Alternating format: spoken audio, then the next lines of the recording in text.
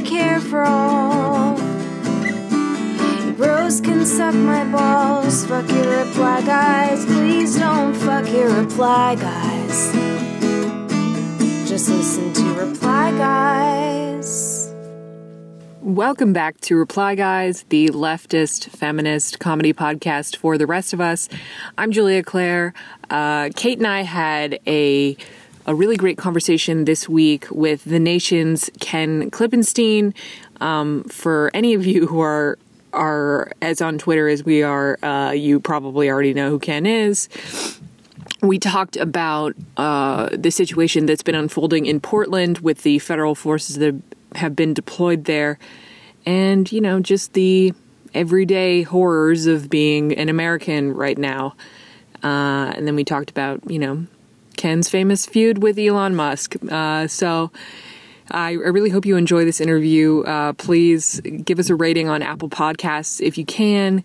And if you have a few extra dollars to spare, we would love if you would subscribe to our Patreon. We upload bonus episodes every week, and there's a lot of great content there. So thanks so much, and we hope you enjoyed this interview with Ken. Just listen to Reply Guys.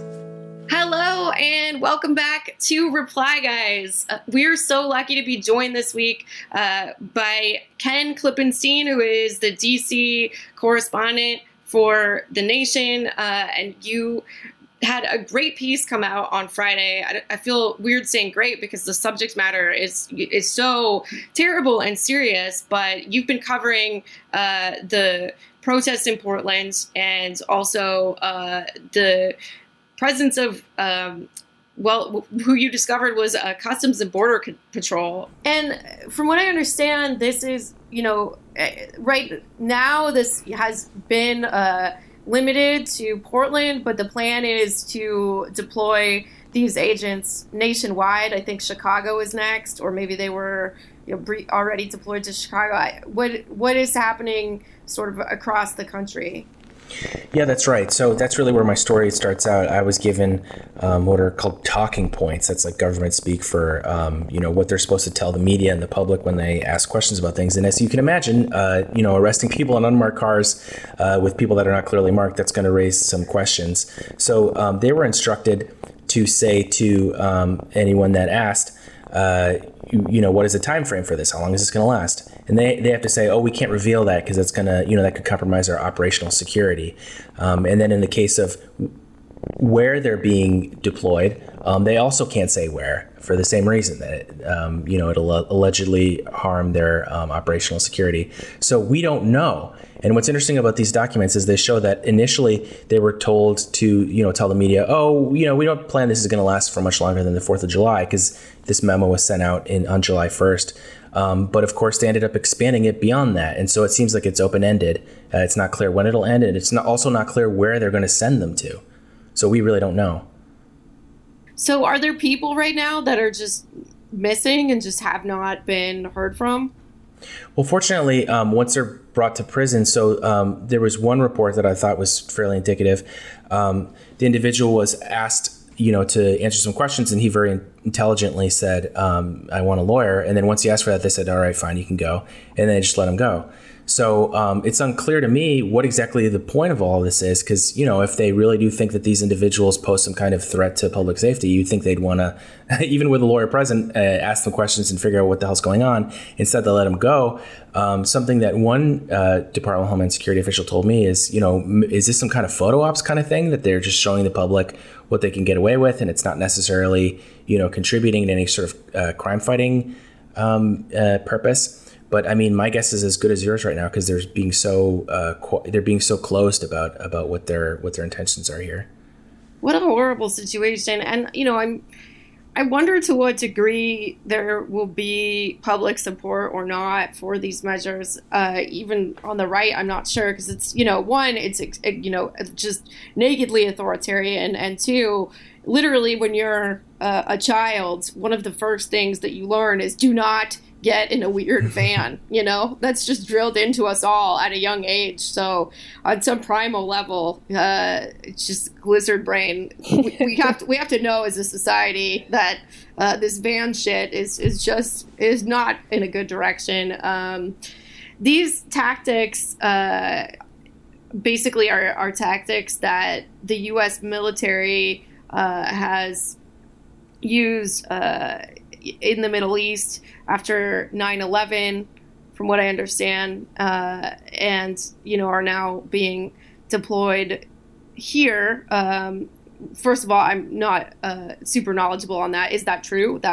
I've been seeing people explain that, but I wasn't. Is that kind of the strategy that they're using? Is the strategy of kind of like soldiers who are occupying, basically?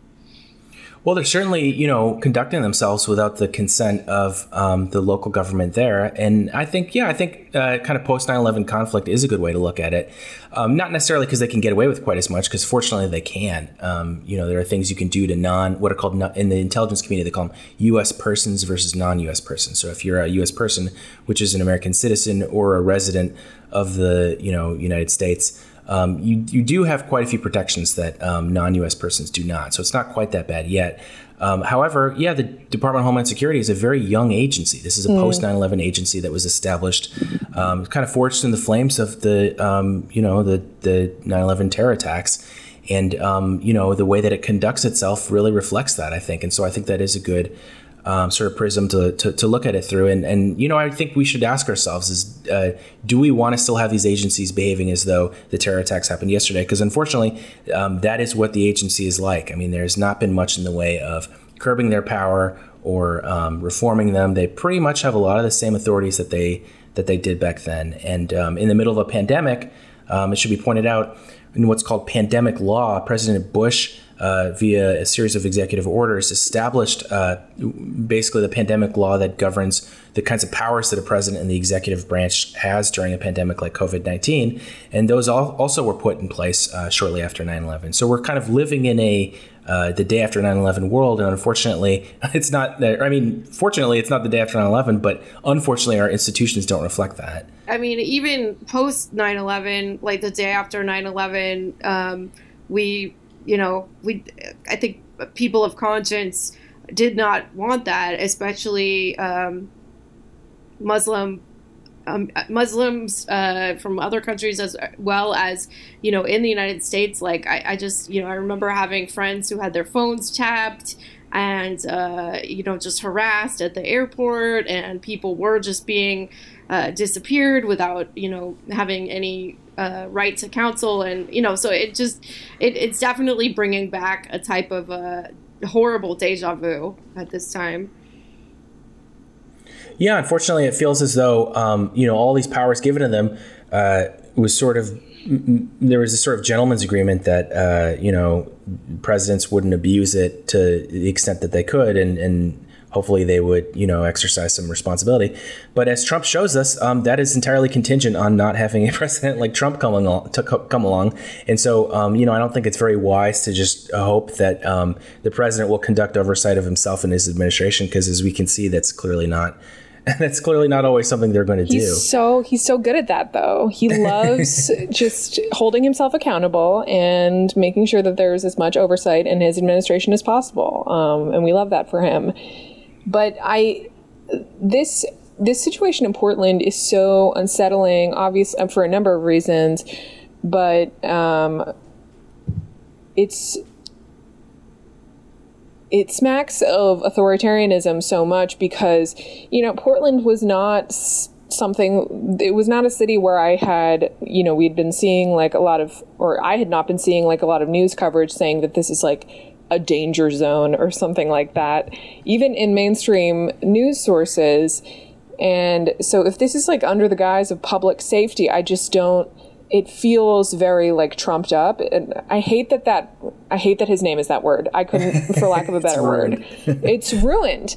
But it seems like these are kind of invented charges, or rationale for going into Portland.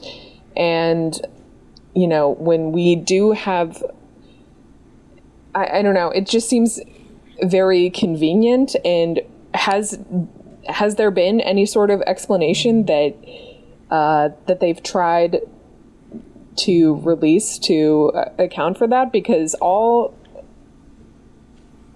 I've seen is that things have gotten terrible since the kind of like federal forces moved in. But yeah, I didn't think you're see right. anything before. Yeah, they have it appears, and you know, there's plenty of evidence to suggest that when feds get involved and start shooting things like tear gas, that can actually incite and worsen the situation by angering people. Who would have thought? Leading to unrest. Yeah. Imagine that. I think that's a smart way to look at it. Unfortunately, you know, when you get to national security, although, you know, authorities like to invoke the safety of the public and things, that's often not, you know, towards the top of their concerns. So in this case, something that a friend of mine in Department of Homeland Security told me was, we're getting close to an election. These are very high profile arrests. This is producing the sorts of imagery that we know that President Trump likes to do. What if this is just a sort of TV commercial for him? And I don't think that's such a crazy, I don't know. That's speculation. I can't prove that. Neither can my source, but I don't think that's far from the truth. He likes his fireworks. He likes his imagery. That doesn't sound far-fetched at all. And it's also it's in the neighborhood of a wedge issue, which is like the Black Lives Matter protests and everything. It's kind of one of his favorite things to do is inflame these like racial, cultural tensions.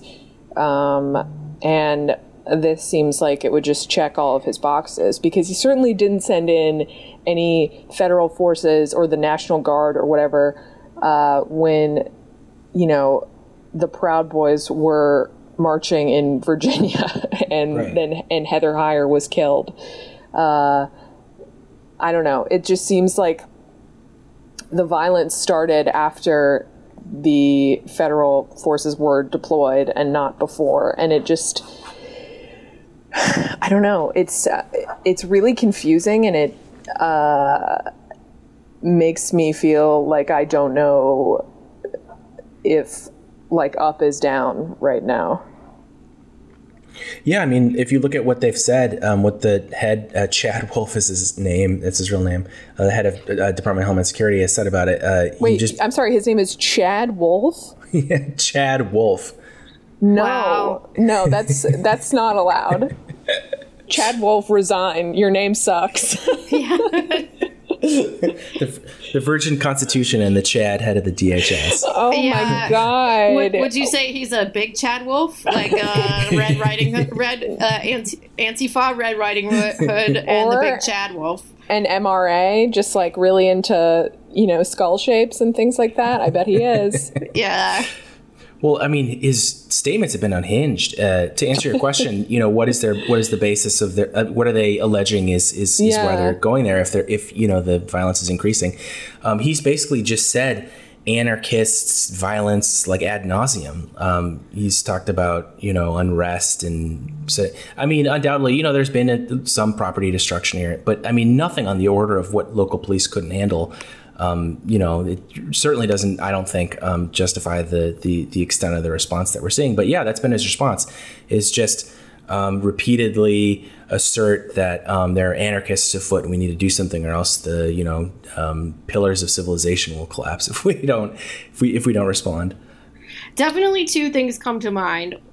One is he actually, you know, he released this memo, I think almost a couple months ago now, about, you know, graffiti, basically, about, you know, that like that's the justification for this response is graffiti, which is so ridiculous. And two, I am from the West Coast, you know, so I know Portland's anarchists, and I would say this is not a violent group of people. I would say it's a vegan group of people, you know. Mm-hmm. It's not necessarily a group of people who is, you know, overly obsessed with, you know, showers, which is fine. I don't say that as a knock. I'm a one or two per week in the Corps, but this is hard times for us all. Yeah, a Portland's anarchist is not what comes to mind when I think of a dangerous individual. You know. Yeah, the kind of black bloc people I've seen that I don't think they're wearing t-shirts above size like small or maybe I love that. I'm just imagining a lot of people on skateboards, white guys with dreads. Yes. Et cetera, et cetera. Not people I'd be particularly afraid of. Again, it is hard. I can't stop thinking about, like, again, the Proud Boys and how there were, like, literal neo-Nazis and, like, offshoot chapters of the KKK a few years ago, like, marching in public, chanting blood and soil, and that wasn't enough to bring in federal forces, but this is. Doesn't make a lot of sense to me, but at the same time, I have become very stupid during quarantine, so who's to say? Yeah, I mean, I was talking to a Department of Homeland Security friend recently, and he said to me, because I asked him essentially the same question. You know, there appears to be far more far-right kind of neo-Nazi, or at the very least, like extreme anti-government violence than there is, far left, or, gosh, I can't think of a single case of any sort of person that affiliated with Black Lives Matter or anything like that that's killed anyone. But I asked him, why is it not more of a priority, given that they're, killing cops as well, these far right groups. Mm-hmm. And he said to me, as long as this administration prioritizes somebody overstaying their visa first and foremost, everything else is just going to be secondary to that. And he was very bitter about it because he would like to do the more serious work of tracking guys that actually want to kill people. Unfortunately, I think that's the situation we find ourselves in, is an administration that, really wants to politicize this department, which, obviously imperfect as it always was. I think we're really seeing what happens when you have someone try to apply it in the most political way possible. I feel just still confused about, like, what is even the legal justification for, like, Border Patrol being involved. It feels really in something flimsy. That has nothing to do with the border. Yeah. So that's an interesting question. So Border Patrol has the authority to operate within 100 miles of all U.S. borders. My God. Yeah. So when you think of that, that might sound okay on paper, but in reality, the amount of the U.S. population that lives within 100 miles of a border is extremely large because there's so many, port cities and things. So that actually encompasses the majority of the U.S. population. So in that sense, they actually have a great deal of reach. And, my understanding is Portland is well within that. So they do have that authority. And that's, again, something going back to, well before the Trump administration, as bad as this is, and something that, unfortunately, we have not sought to try to curb or rein in any sort of fashion. So they have, really extraordinary power. And then the context of all of this is the national emergencies that President Trump has declared over immigration and perhaps, more reasonably, the pandemic. That gives the president a lot of powers, as I mentioned before. But aside from all of that, we have an Attorney General, William Barr, who specializes in what's called the unitary executive theory. He's built his entire career on creating and finding arcane sort of legal justifications for giving the president and the executive branch more power. Another big adherent of this was Dick Cheney under President Bush. He was very masterful at finding legal ways to let the president do things that perhaps there wasn't much precedent to do. So Barr also has been an architect of finding ways for the president to exert federal power over and above what you'd think states would allow. Friend of the show, Dick Cheney. Just want to give him a shout out real quick. Oh my God. Yeah. I know that I remember when the selection process was occurring for Jeff Sessions' replacement as Attorney General.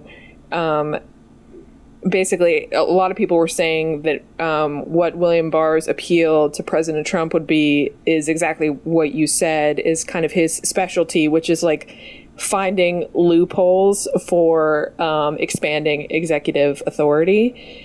And boy, has he done it. there have been, I mean, it hasn't been something that I think is in the public consciousness as much as it should be, but the coronavirus has given President Trump kind of extreme latitude in essentially deregulating what he wants to deregulate, which is like corporations and commerce and labor and things like that, and also exerting more force in situations like these. And we have Bill Barr, among others, to thank for that. But it's really scary. It's like, I don't know. Nothing feels real anymore, but it's just like a very scary time. What is it like to be reporting this house while it's on fire? I have to say, yeah, it's not great for one's sanity talking to people who, themselves are already pretty right-wing in a lot of respects. I mean, you don't go to work for the Department of Homeland Security in general. I don't want to get too specific. I don't want to get anybody in trouble. But, these are not left-wing kind of activists by any means. And so see them, express consternation at this sort of authoritarian direction things are moving is a little disconcerting, to say the least. Yeah, imagine someone being like, "Hi, my name's James. I'm Antifa, and I'm working for DHS." I would love that character arc for someone. Yeah, that's. I am a little concerned about. I mean, I'm a lot concerned about a lot of different things, but as you mentioned, as we all know, the election is kind of fast approaching in November, and it seems like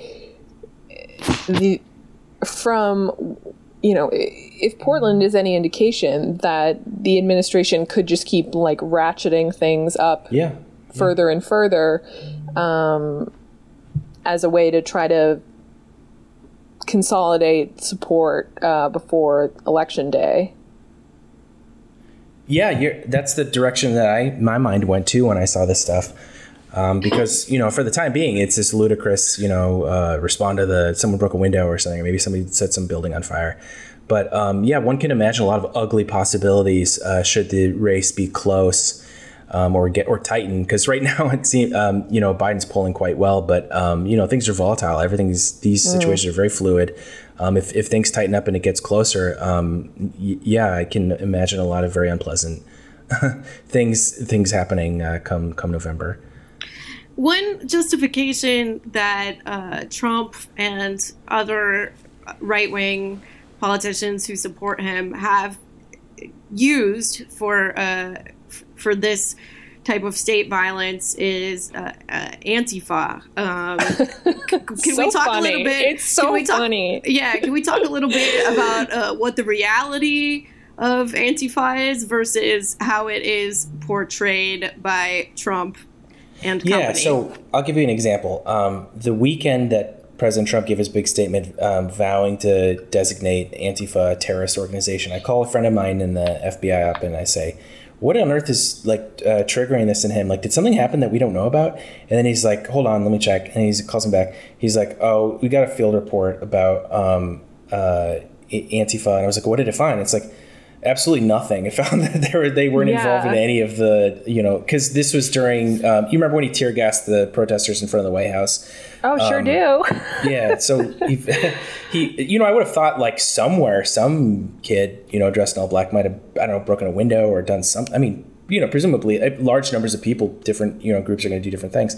But no, their intelligence was not able to find anything. And they were specifically looking for it, too, because these guys know what side their bread is buttered on. They know that the president is looking for a certain kind of thing, and they're going to want to provide intelligence if they have it, for that. But at least in that case, they weren't able to. And my understanding of that is that in subsequent intelligence reports that the FBI had conducted, they still weren't able to find anything.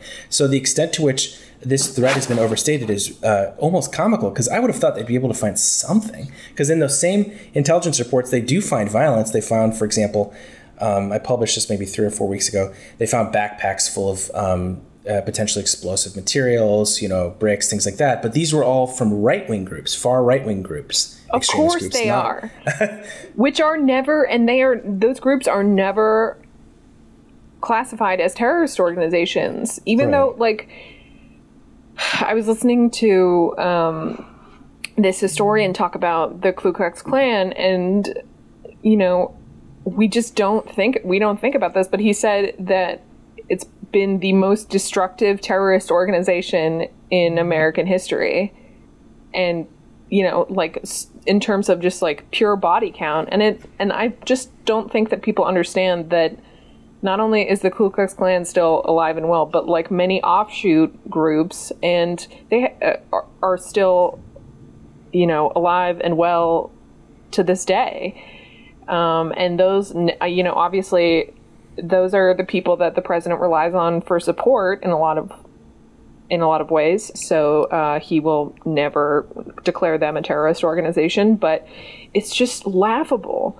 Like, those are actual organizations, those like white supremacy organizations, those have like actual chapters and, power structures, and they're like dues paying members. Right. Antifa is nothing. It's like, there is no centralized hub or it's not any an organization.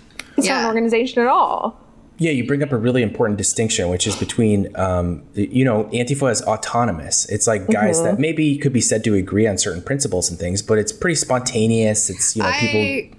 I'd push back there. Have you ever been to a meeting of anarchists? I would not say that agreement is a big part of it, but yeah. Well taken. Yeah, but go ahead and finish. I'm sorry to interrupt. Oh, yeah. No, and then what you're looking at these far-right groups, my understanding, the intelligence agencies, they do a lot of what's called counterintelligence. They're supposed to look, and they worry about seeing if people are forming groups to kind of oppose, state interests and things like that. So when I talk to the counterintelligence people, they say, oh, this is getting pretty scary because they're starting to get organized, these far-right groups, in the sense of, I'll give you an example. There was a mass shooting that resulted in the death of 2 federal security contractors and 1 cop in California by someone who claimed allegiance to the Boogaloo group. This is like a far-right, kind of extreme anti-government group. And they wear Hawaiian shirts, right? Right. They wear Hawaiian shirts and camo. God. And what's amazing, camo? What a mess. Yeah. How incredibly gauche. Yeah. The worst of their crimes. But what's amazing clashing. is I'm wondering, where are all the Blue Lives Matter people? Because this guy literally killed essentially 3, cops. And he did it. This guy was at the time a member of an elite kind of special forces unit within the U.S. Air Force. Did it with a machine gun and used a silencer. And according to the reporting, tried to make it look like it was Antifa that was doing it, or tried to make it look like it was other like left-wing groups to try to kind of frame them. That's why he used a silencer when he did it. So knowing that, and this has been borne out in other intelligence reports as well, is that the far-right groups are trying to make, they're trying to make it look like left-wing groups are doing it. So with that being the case, and there being an organized, concerted effort, that person didn't do it alone. He allegedly did it with a second person driving around, picking these targets. I think we should exercise some skepticism when we see reports, Antifa did this, Antifa did that, knowing that there are right-wing groups that are working together to try to make it seem that way. So, that does add to a lot of confusion. But I just hope that we can have a kind of facts-based approach to seeing who's doing what. On the left, we can barely get a chain email going. We are organizing is tough. But like all these right-wing groups have fucking websites, and they have these like really elaborate newsletters and things like that. And they also have, I think they still have print papers, like newspapers, as well. I don't know. I've just been in a rabbit hole of listening to the new season of Slow Burn about David Duke. So that's really where I'm getting most of. But I obviously know about like, I think the Daily Stormer is still up, that like extreme right wing website, and I think that Breitbart publishes as much like inflammatory, ultra right-wing content as you're likely to find anywhere. But Yeah, I mean, I think that Antifa only gets invoked as a concept when ultra right-wing groups are committing violence. Yeah, exactly. It's like, the money find people on both sides kind of thing. So just to kind of change gears a little bit, Portland has been there have been a bunch of instances of right-wing violence in Portland, and even before the feds were deployed, there have been many clashes with the Portland Police Department. There seems to be kind of a huge right-wing, white supremacist presence there, even though, like, for me, when I think of Portland, I'm always like, that is where I would go to get like a blueberry basil bourbon donut or whatever, But why has Portland been such a central place for so many of these kinds of clashes? Well, it almost looks as though the president is focusing on places that you would think is sort of prototypically blue or Democrat or progressive. If what my friend in DHS is saying is true, and this is some kind of imagery exercise for him coming into the elections, maybe he's just, picking out of a hat, essentially, like, oh, here's a really, deep blue liberal state. We'll show them how it goes, and send in these feds that'll do what I want. But I mean, I'm just speculating. That's one possibility.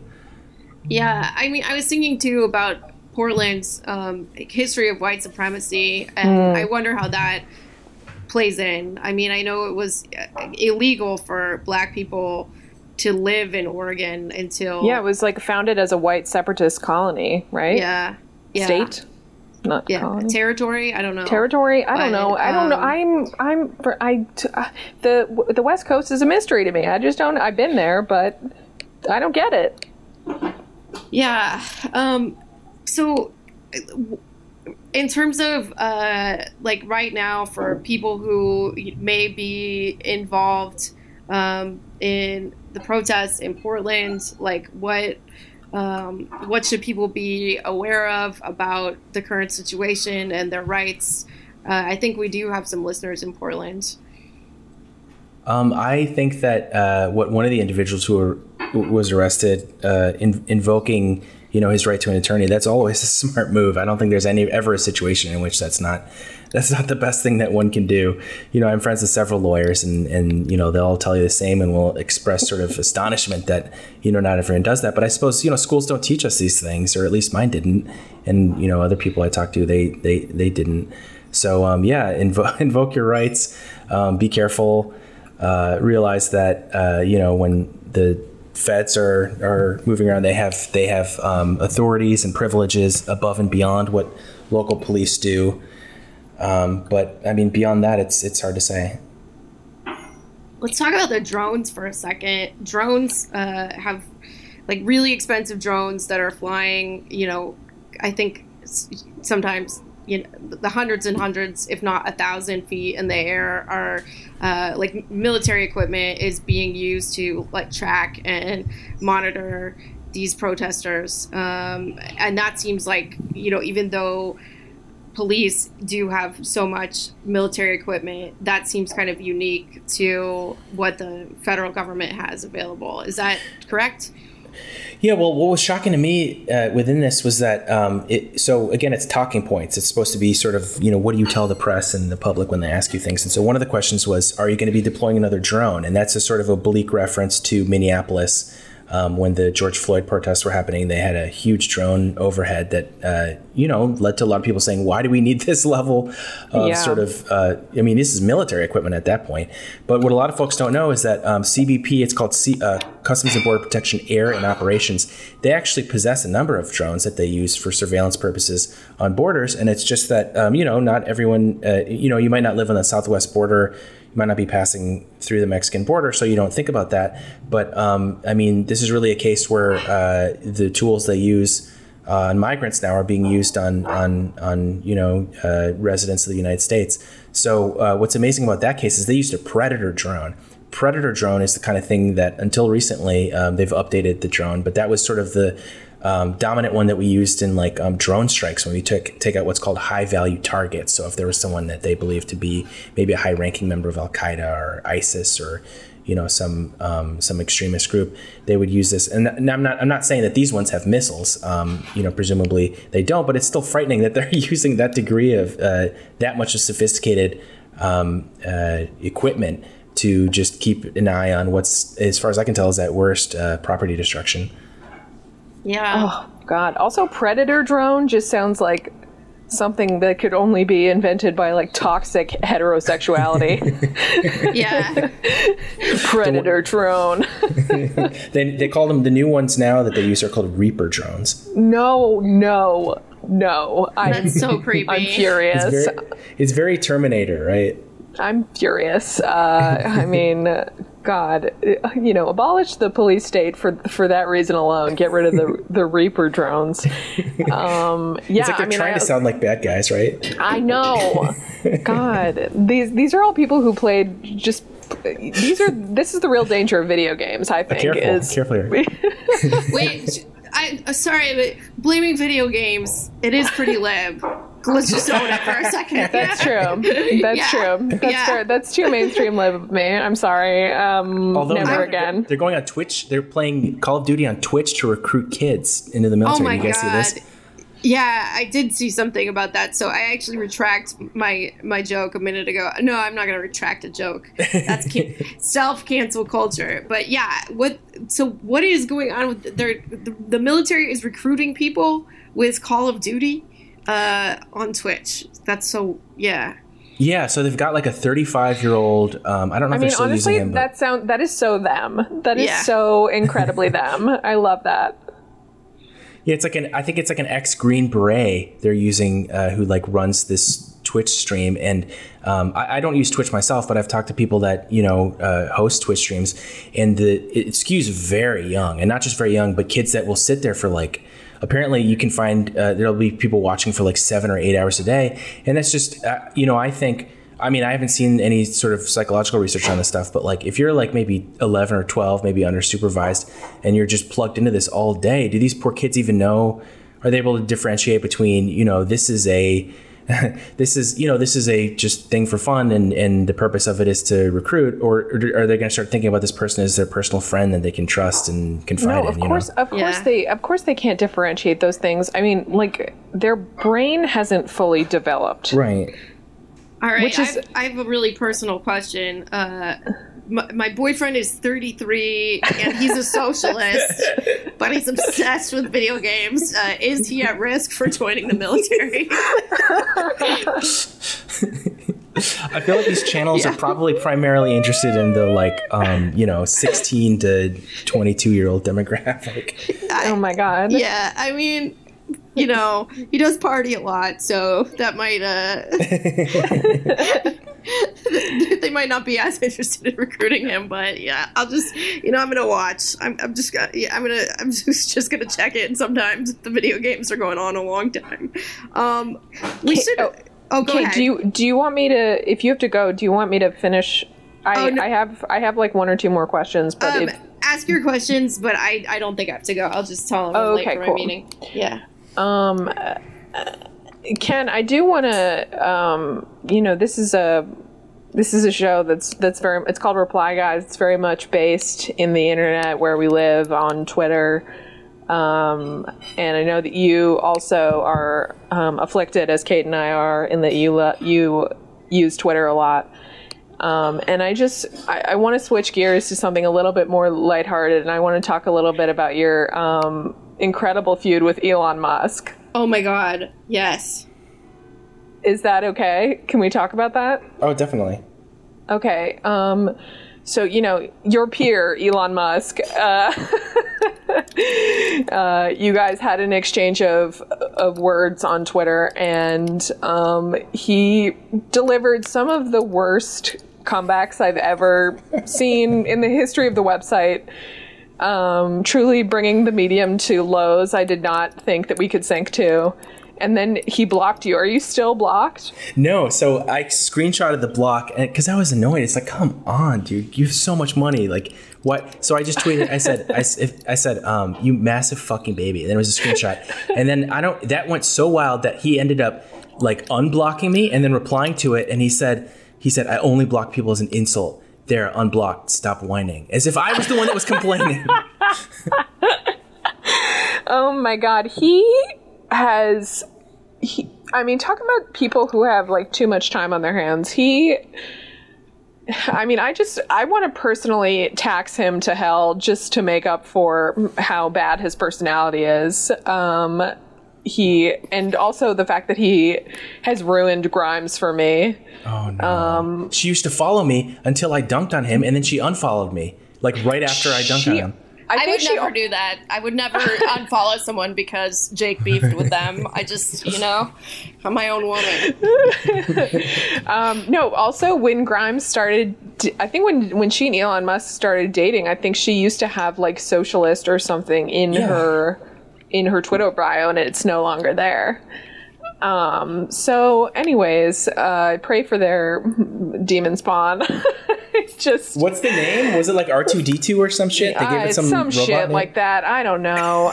Also, the fucking car that he designed, the most recent one that looks like a cursed DeLorean, but more angular. Like a polygon, basically. Yeah, I mean, I don't think that he's ever gone down on a woman, and that's just my personal belief about him. But that car to me is proof of that. He's like the tech DJ Khaled.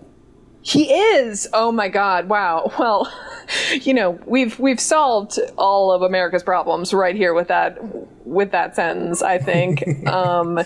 Yeah. I'm just like, I'm a huge fan of your work on Twitter. You also had one of my favorite Representative Steve King interactions, where you tweeted a picture of Jack Nicholson in A Few Good Men. I think, was that the picture? That's right. Yeah. And asked if he would give your father a shout out. And he did. And not it was recognizing one of the most iconic scenes in Western film, which might be fine for some people, but not for the white nationalist who says everyone has to acculturate and accept U.S. culture, which you would think would include one of the most memorable scenes in all of film. Yeah. Just absolutely. If you haven't seen it, please look it up. Oh, by the way, exactly 1 year prior to the Elon Musk thing. Exactly. That was it was also 4th of July. Yeah. Well, happy anniversary. God bless us, everyone. And that's the real spirit of 4th of July, I think, is dunking on Elon Musk and Steve King, who are two very different but terrible, but like almost, I don't want to say that they're equally terrible, because like Elon Musk is bad for, well, I don't know. They're different kinds of terrible. It's apples and oranges of being, amoral, I think. Many different ways to be awful.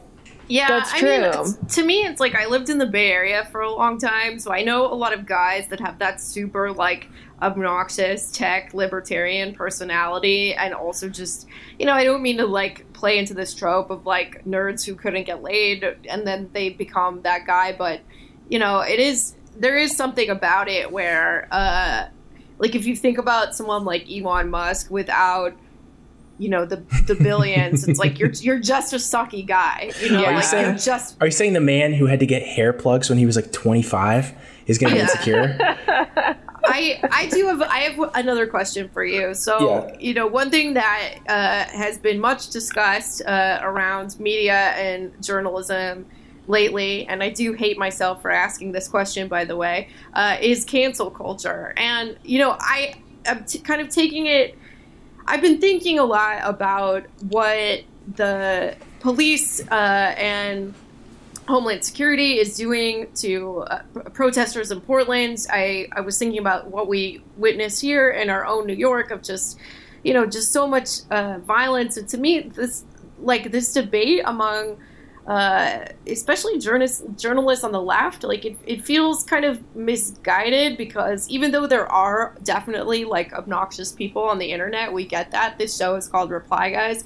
It feels like it's really just misunderstanding how power works, because although there's a lot of like socialists and Bernie bros and woke people online or whatever, but it's like however excessive people may be in getting upset sometimes online, it's just like the people that think like that don't have any power. Like it's the right wing people that have power. So I'm always surprised when I see people kind of really fixating on cancel culture as like an issue that is a problem on the left, but you're a journalist that I respect, and so I was curious, like, is there something that I'm not seeing about it? Do you think that this is a real problem?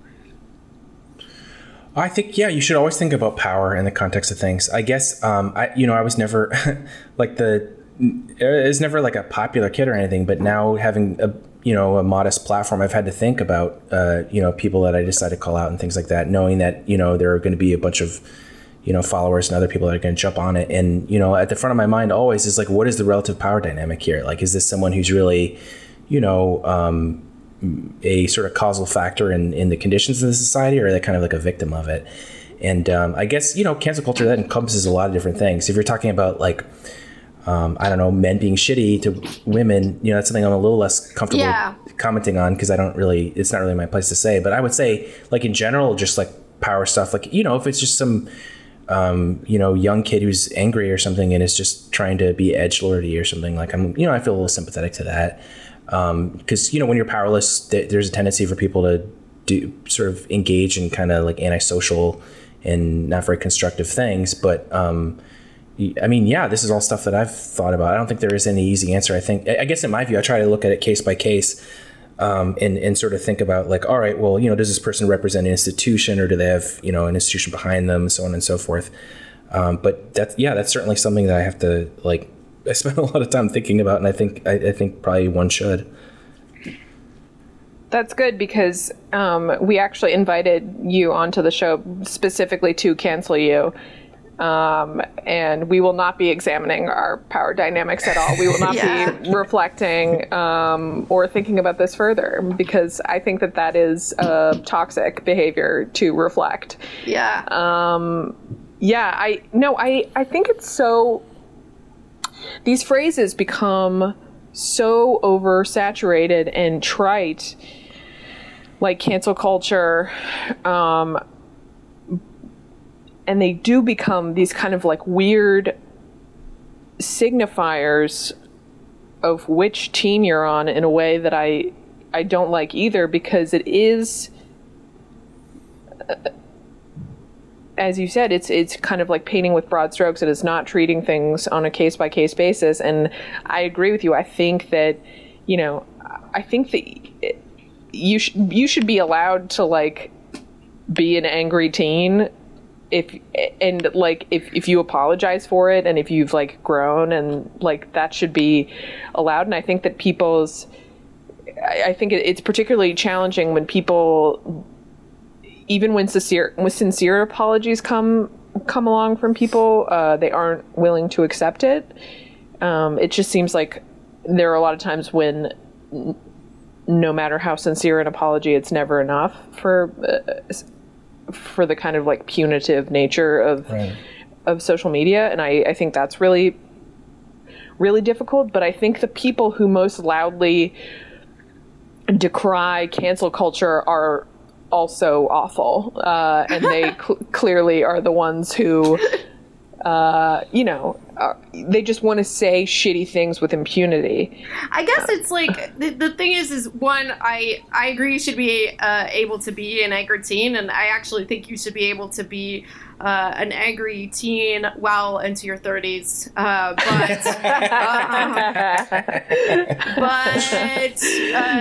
Yeah, I mean, I guess the reason I brought it up is because, I've been thinking about like the very real challenges to free speech and free expression that are happening right now with, just like, I mean, there's just, a civil liberties nightmare just unfolding in real time, right in front of our eyes. And it feels strange to me that so many journalists, while that has been going on, I mean, it's always going on, but it's just been very blatant and very in the public view over the past month or two. To me, it seems weird that, the people have become so kind of focused on, I don't know, cancellation or something like that. No, I agree. I was just complaining about this, like the whole thing about the letter. I started reading it, and about a sentence and a half in, I wanted to see what I'm not noble enough that I won't get into the muck and see like, all right, what is this like stupid thing everyone's debating about? But I lost interest in it because I was just thinking like, why do I care? Like the fabric of the society is fraying right now. We have, the military being deployed. Like this just seems so frivolous. In comparison. So like, I don't even know what the letter says, but it's like, how can you even justify spending that degree of... Yeah, I mean, it's like, the fact of the matter is the letter was signed by some of the most powerful people in like journalism and publishing and, fiction writing, things like that. And it just feels, it's incredibly tone deaf to write something like that. Like the real victim of this whole current moment is me, Bari Weiss.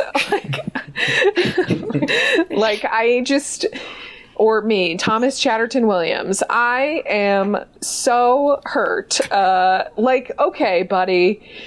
I don't know. You seem like you're doing really great in France. So it just seems like a lot of people who don't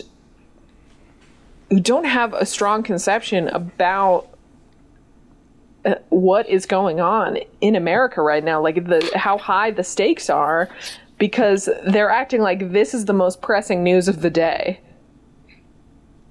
That's exactly it. I look at it and I just think, well, do they have anything at stake? This sort of seems like a parlor game to them if they can just, spend their time debating this kind of abstract stuff as the entire social system, let's be honest, is falling apart.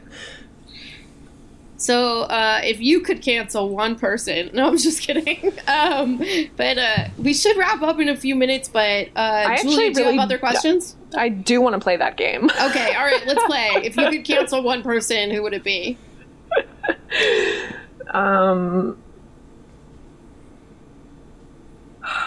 Wow. I didn't know that I was going to go first. I wanted to know what Ken would say, but I assumed that like for professional reasons or whatever, he wouldn't say. Well, it doesn't have to be a journalist. It could be anyone. Okay. Oh, I would cancel. Are we saying cancel is like you just never have to hear from them again? Like they are deplatformed? Yes. Ben Shapiro. That's a good one. That's a really good one. Yeah. I think I would go with Tom Cotton, which is like actually, it's like that's not like that funny of an answer, but I was just thinking about that op-ed that's kind of started so much of this cancel culture debate. And just like, I mean, okay, it's crazy to me that there's still people defending that now that what he was proposing has come to pass, I just still think like the issue is, okay. So that's my pick. Tom Cotton, an essential voice of our time that needs to be heard. Exactly. I would say this is an easy one, but I would just say Elon Musk. Not necessarily because he's annoying. Like the memes are annoying enough, but like he plays a critical role. I notice in like a lot of his fans will like DM me or message me angrily, and I'm kind of curious like why they're why they're so invested in him. And what I find is they often say he's the only one that's going to deliver us from this climate catastrophe. Oh my God. So I think he's actually taking understandable pressure and fear, and instead of that anxiety leading to any sort of political engagement, it's kind of like, oh, thank God this business is here to save us. And I think that's really bad, Bezos too. I was gonna say I would happily change my answer to Jeff Bezos as well, but Elon Musk is like, he's more accessible because he like tweets a lot. Exactly. Like he's he not plays the media. Yeah, exactly. But and Kate and I have talked about this before. Billionaire stans are so sad. Maybe the saddest people on Twitter, and that is an extremely high bar to clear. But there are, the guys who are like, sir, they all call Elon Musk sir. I feel for them, and I hope that, that they find the daddy that they're looking for. Yes, it is. It's a very daddy thing. It's like, of all the daddies you could have, why are you going to choose the like weird tech bro who definitely smells like chips and butt? I don't know. Well, where can people check out your work? Just go to thenation.com or on Twitter at Ken Klippenstein. And especially if you're a Fed, you guys listen to a lot of different podcasts, I've noticed. Reach out to me via Signal at 202-510-1268. Oh my God, this is our first ever Signal plug. We love that. We love our good encrypted messaging services. Ken, this has been so delightful. Thank you so much for talking to us. I've learned so much. Always nice to meet Twitter buddies, semi-IRL. I know. Yeah, we didn't even get into the hairy cherry beef, so we'll have to have you back for another episode. Yeah. We'll see you back out there on our least favorite website. Yes. All right, Ken. Thank you so much.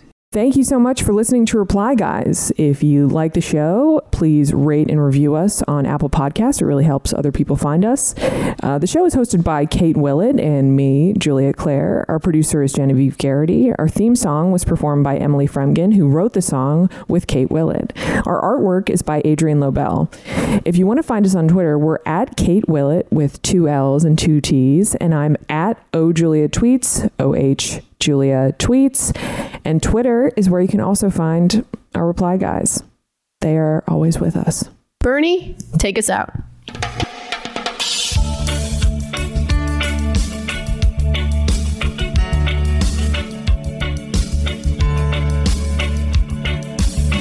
As I went walking that ribbon of highway, I saw above me that endless skyway. I saw below me that golden valley. This land was made for you and me. This land is your land. This land